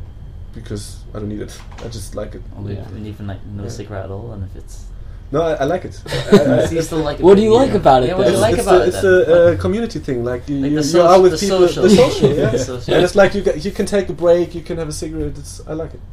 It's not So you just- like the But you social actually don't aspect like of the it. taste. Yeah, and taking a break for myself. Okay. Well, you can do that without smoking. Yeah, I could. But I need to harm myself in a way. So yeah, so you'd obviously, it sounds like you would do it again, maybe yearly or something. So would you recommend it to other people, whether they have meditated before or people who, like you, have never done it before? Would you recommend doing something like this? Yeah, absolutely. Like, I don't know. I mean, of course, it's still a fresh feeling that we're out, but I feel more relaxed than any holiday I've ever had. And I think it will last longer because, you know, like you can have the best holiday for 4 weeks, completely switch off. You're 1 week back at work or at uni and it's gone. You're back in the stress and like this, I don't know, I think you look different at things. You perceive everything more differently. And I mean, the high that we had yesterday, like this exciting feeling, it's more or less gone now, but you feel calmer with everything. You acknowledge things differently. You're just on a different level, kind of. Your body and your mind recovered Yeah, from all the stress we have in this world, because we are doing holiday here, but it's stressful holiday. yeah, it is. Every holiday is stressful. That wasn't stressful. It was harmful, I mean, but it's not stressful. I think about it, right. The word retreat means something as well, right? Like I don't know. I'm not good in English words, but you retreat from something, right? Yeah. That's what it means, sort Yeah. of. And in that sense, you could go so deep in all these thoughts because, well, you can have the question now: what is real life? Is real life what we have in here? Is that sort of reality? And the monks live in a constructed, isolated, with their walls environment where they have their rules. Is that the weird thing, and we live in reality, or is that reality? Right? So you could go really deep in that, but then, for me, it's just like we retreated from like normal life, went to the retreat, to what did you say? Heal or fix the mind and recover. Yeah. And that's why I said before, like when we went to the jazz bar. Of course, if you come out of silence and you hear noise, everything is going to be louder, and that's normal. But one part is also you get more selective in like, what do I want to expose my mind to? And it was actually like one thought I had was like, whatever happens to you in life, it can be as shitty as it is, or the worst thing, you can still get a monk.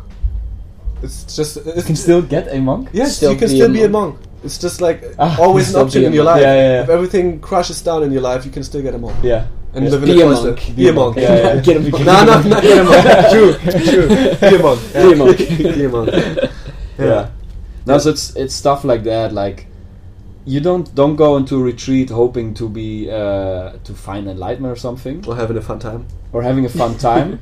And to be honest, I believe, and I read in another book, that enlightenment in that sense doesn't exist because we cannot define it.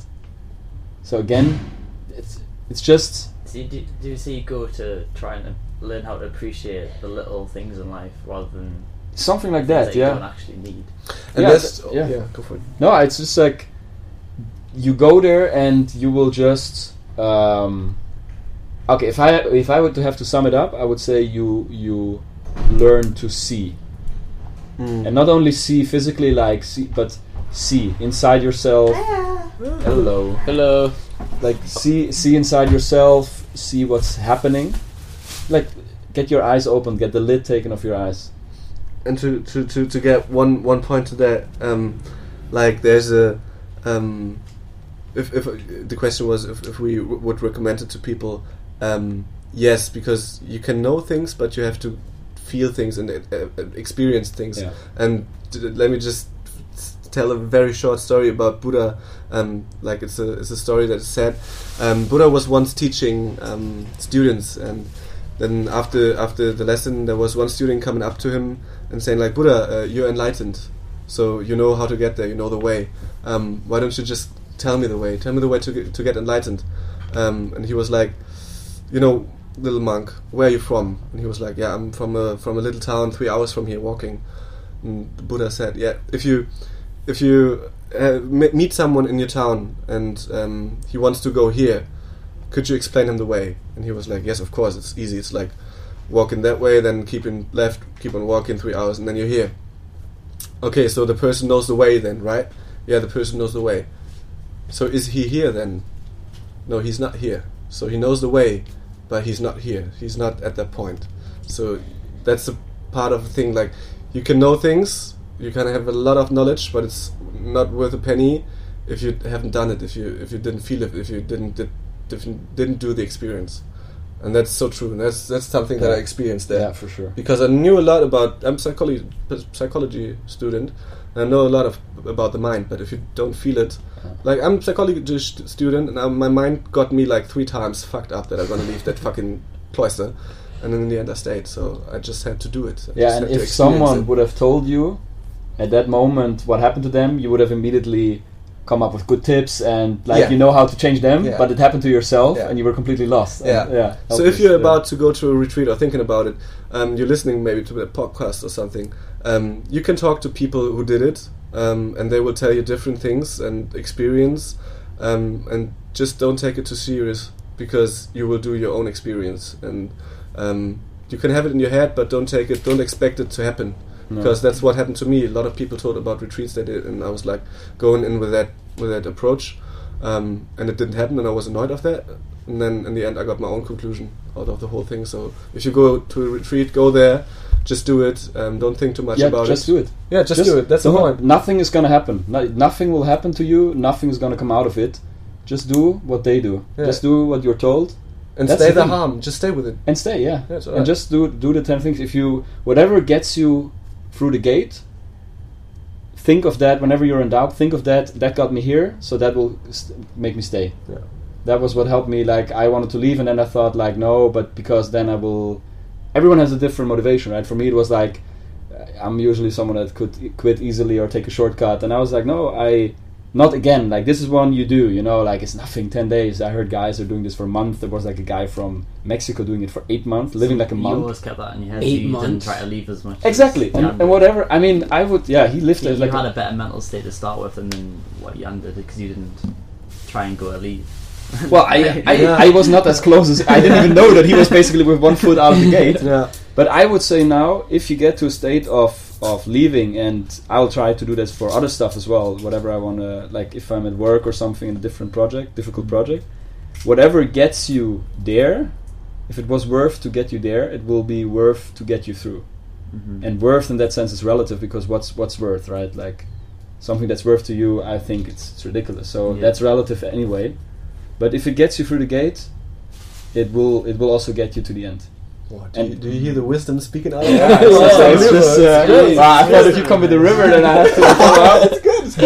It's really good. It's really good. They've both got such different types of wisdom. And, like, but that's also things you learn there. There is no one way, and that's why I say enlightenment in that sense. It doesn't exist, because it's different for every single person. Yeah. I can get that from. You can see that just from your guys' explanations. And that's why I would say, last thing I would say, whatever you need to think of or trick yourself in getting through the 10 days, do it. Like, even if it's bribing yourself, like, okay, I'll do the 10 days and after that I'll treat myself with a new car, it doesn't matter, because these 10 days they will change you anyway. And you not want that new car.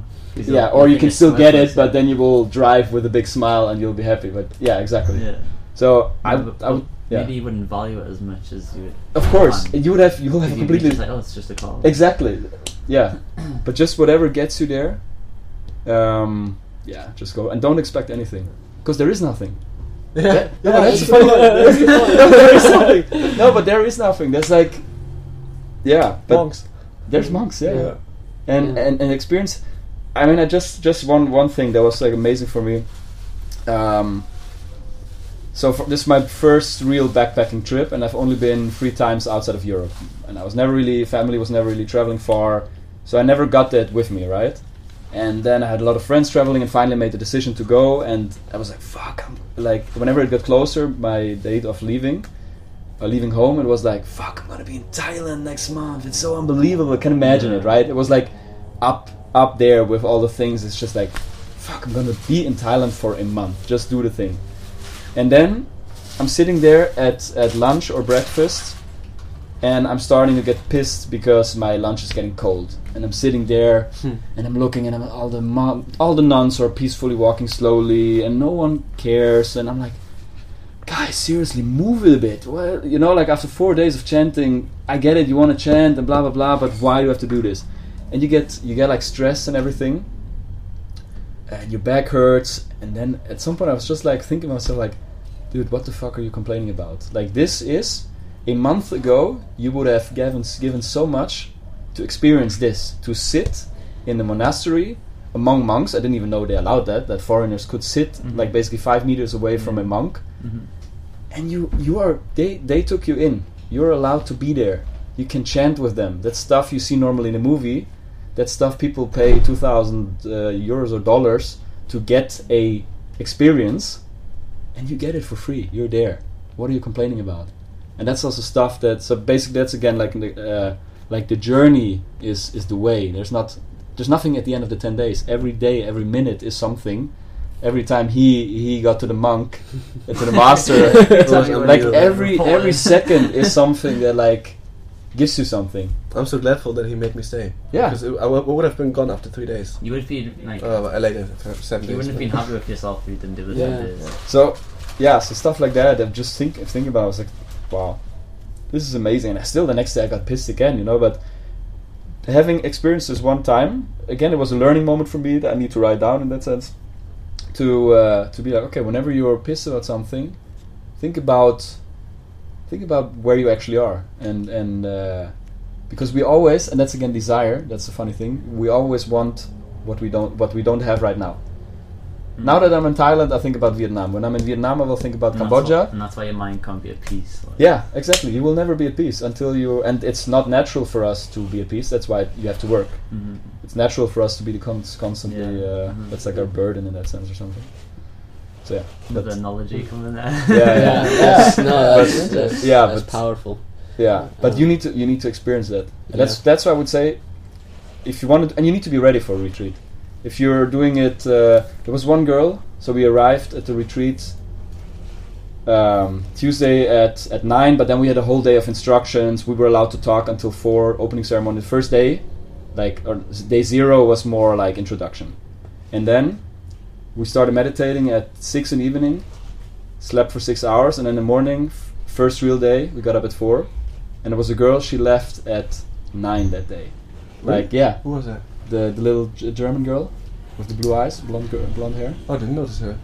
Yeah, because she was there. Yeah, she was there so quick. She was there shortly. Yeah, we were meditating. Like, we were all still fresh. Like, okay, I guess we're meditating now. And she walked by with her backpack, and I could probably she was a bit ashamed. And we were looking. We were all so surprised.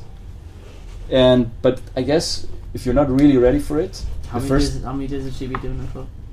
1 day. Half a day. Half a day. Half a day. Nice. Well, basically, you realised straight away that this is not for me. Yeah, but that's the thing. If you're not ready for it, then and that's okay, right? You need to be. So don't do it as a lifestyle. Yeah. Really think about, or don't do it if you have 11 days left in Thailand. I guess I'll do a retreat. Yeah.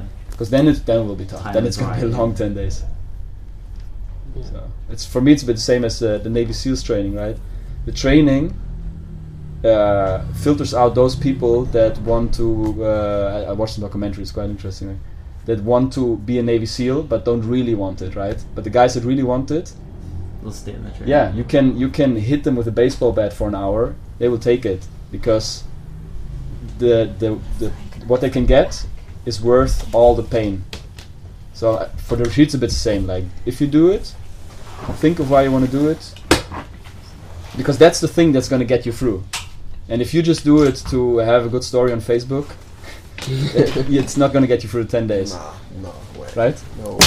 But if you have something that you think like, I want to prove, it can be something like I want to prove myself I can do it.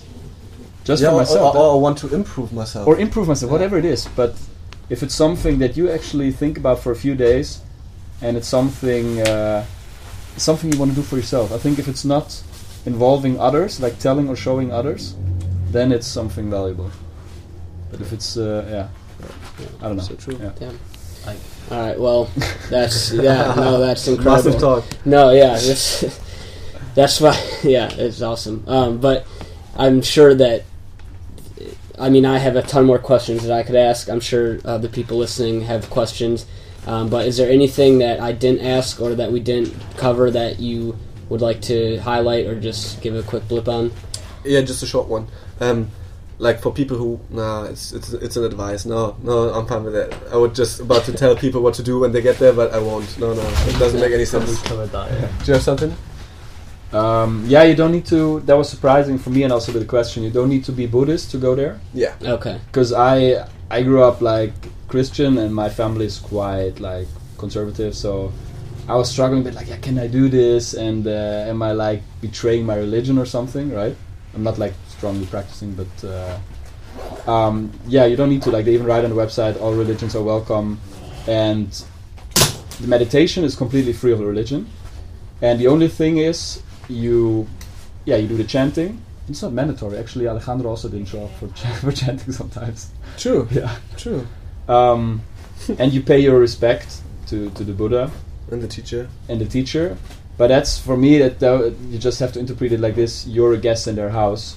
You follow their rules. And if you're not even able to do this, well, then there's plenty of meditation centers that are completely, without religion. Atheist. No, not atheist, but like there's a not atheist, but they're free of religion. There's a word for it. Freed from desire. Anyway, there's some that are completely just on the meditation. Okay. Oh, so none of the chanting and like respect. Yeah. Okay. But there, for me, that was fine, and I didn't become a Buddhist, and I have a lot of questions about Buddhism. And I'm just interested in it as a religion, same as it would be in a culture or a people. And I have my doubts about Buddhism as well. But it was so interesting. Like I was just reading the chanting book, and I was like, okay, this is what it's about. And I had some things that I thought are amazing, and some things that I thought like, okay, I have some critical questions about this, and that's cool as well, right? But yeah. So in short, you don't have to be Buddhist. You're not going to become a Buddhist. They're not going to try to make you Buddhist. But you're there. It's their house, you follow their rules. And learn from the experience. And you learn from the experience, yeah. And there were some Buddhists there from the foreigners, but there's no pressure at all, and there's no like mind washing or something that you could be afraid Brainwashing, of. Brainwashing. And they're even happy. They know that we will go out in the normal life and do some stupid stuff. And they're not even... They don't give you the feeling like you're lower people because you're not living Buddhism, right? Yeah. They're happy to give you I felt like that. They were happy to give us the insight. To show us something. Yeah. I've one thing to say, actually. If you're thinking about doing it, and just like be afraid of, like, it's a waste of time, because that's what I thought. Like, I got 2 months and I'm going to spend 10 days. It's not a waste of time. In no way, because it's giving you time back afterwards. Because... you're more relaxed, and the time is in a different feeling. You know what time is? What time is it? Impermanence. Time is impermanent.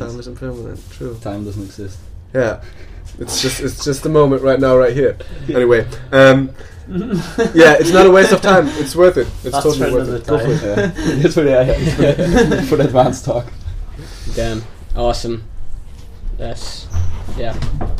Thank you so much for sharing your story. No worries. Thanks for doing this, guys. It was great. Yeah, this is eye-opening, and I've practiced meditation a little bit, but sounds like a whole new next level. Yeah. Yeah, I'm quite interested. I've been inspired to do it. I'll be interested. But if people have questions, can they reach out to you guys on Facebook or Instagram, or how would you prefer someone gets in touch with you if they want to ask another question, maybe more specific, like... Are they able to put comments underneath it, and we can comment back? Comments are good. So either comment on the post, but if they're like listening on Apple iTunes or like YouTube, or I guess you can comment on YouTube. We can put our email number. I don't know how many responses you get. Okay, if there's like 100. No. Because on Facebook, if you don't have them as friend. Okay. You don't see the message, like you see them in a different folder, and Okay. If you have questions, send them to lee.t@edgeofcomfort.com. That's my email. I'll get you guys in touch with the right people, and that's perfect. That's what we do. Perfect. All right, This well, is how we do over here. That's what that's what the lady in the office always said. She used to live in the USA and she's Thai, and she was like, this is how we do over here. okay, awesome. Sim. Well, thank you. Thank you so much. Thank you, everyone, for listening. And until next time. Have a good time. Bye. Love won't get you high as this. Drugs won't get you high as this. Fame won't get you high as this. Chains won't get you high as this. Juice won't get you high as this. Crew won't get you high as this. Hate won't get you high as this. Levitate, levitate, levitate, levitate. Love won't get you high as this. Drugs won't get you high as this. Fame won't get you high as this. Chains won't get you high as this. Juice won't get you high as this. Levitate, levitate, levitate, levitate. Life won't get you high like this here, no. He won't get you high like this here, no. She won't get you high like this here, no. For free won't get you high like this here, no. 2 keys won't get you high, no, no, no. Bentleys won't get you high, like, no. Levitate, levitate, levitate, levitate. Life won't get you high, no, no, no. He won't get you high, no, no, no. She won't get you high, no, no, no. For free won't get you high, no, no, no. 2 keys won't get you high, no, no, no. Bentleys won't get you high, no, no, no. Bars won't get you high, no, no, no. Levitate, levitate, levitate, levitate.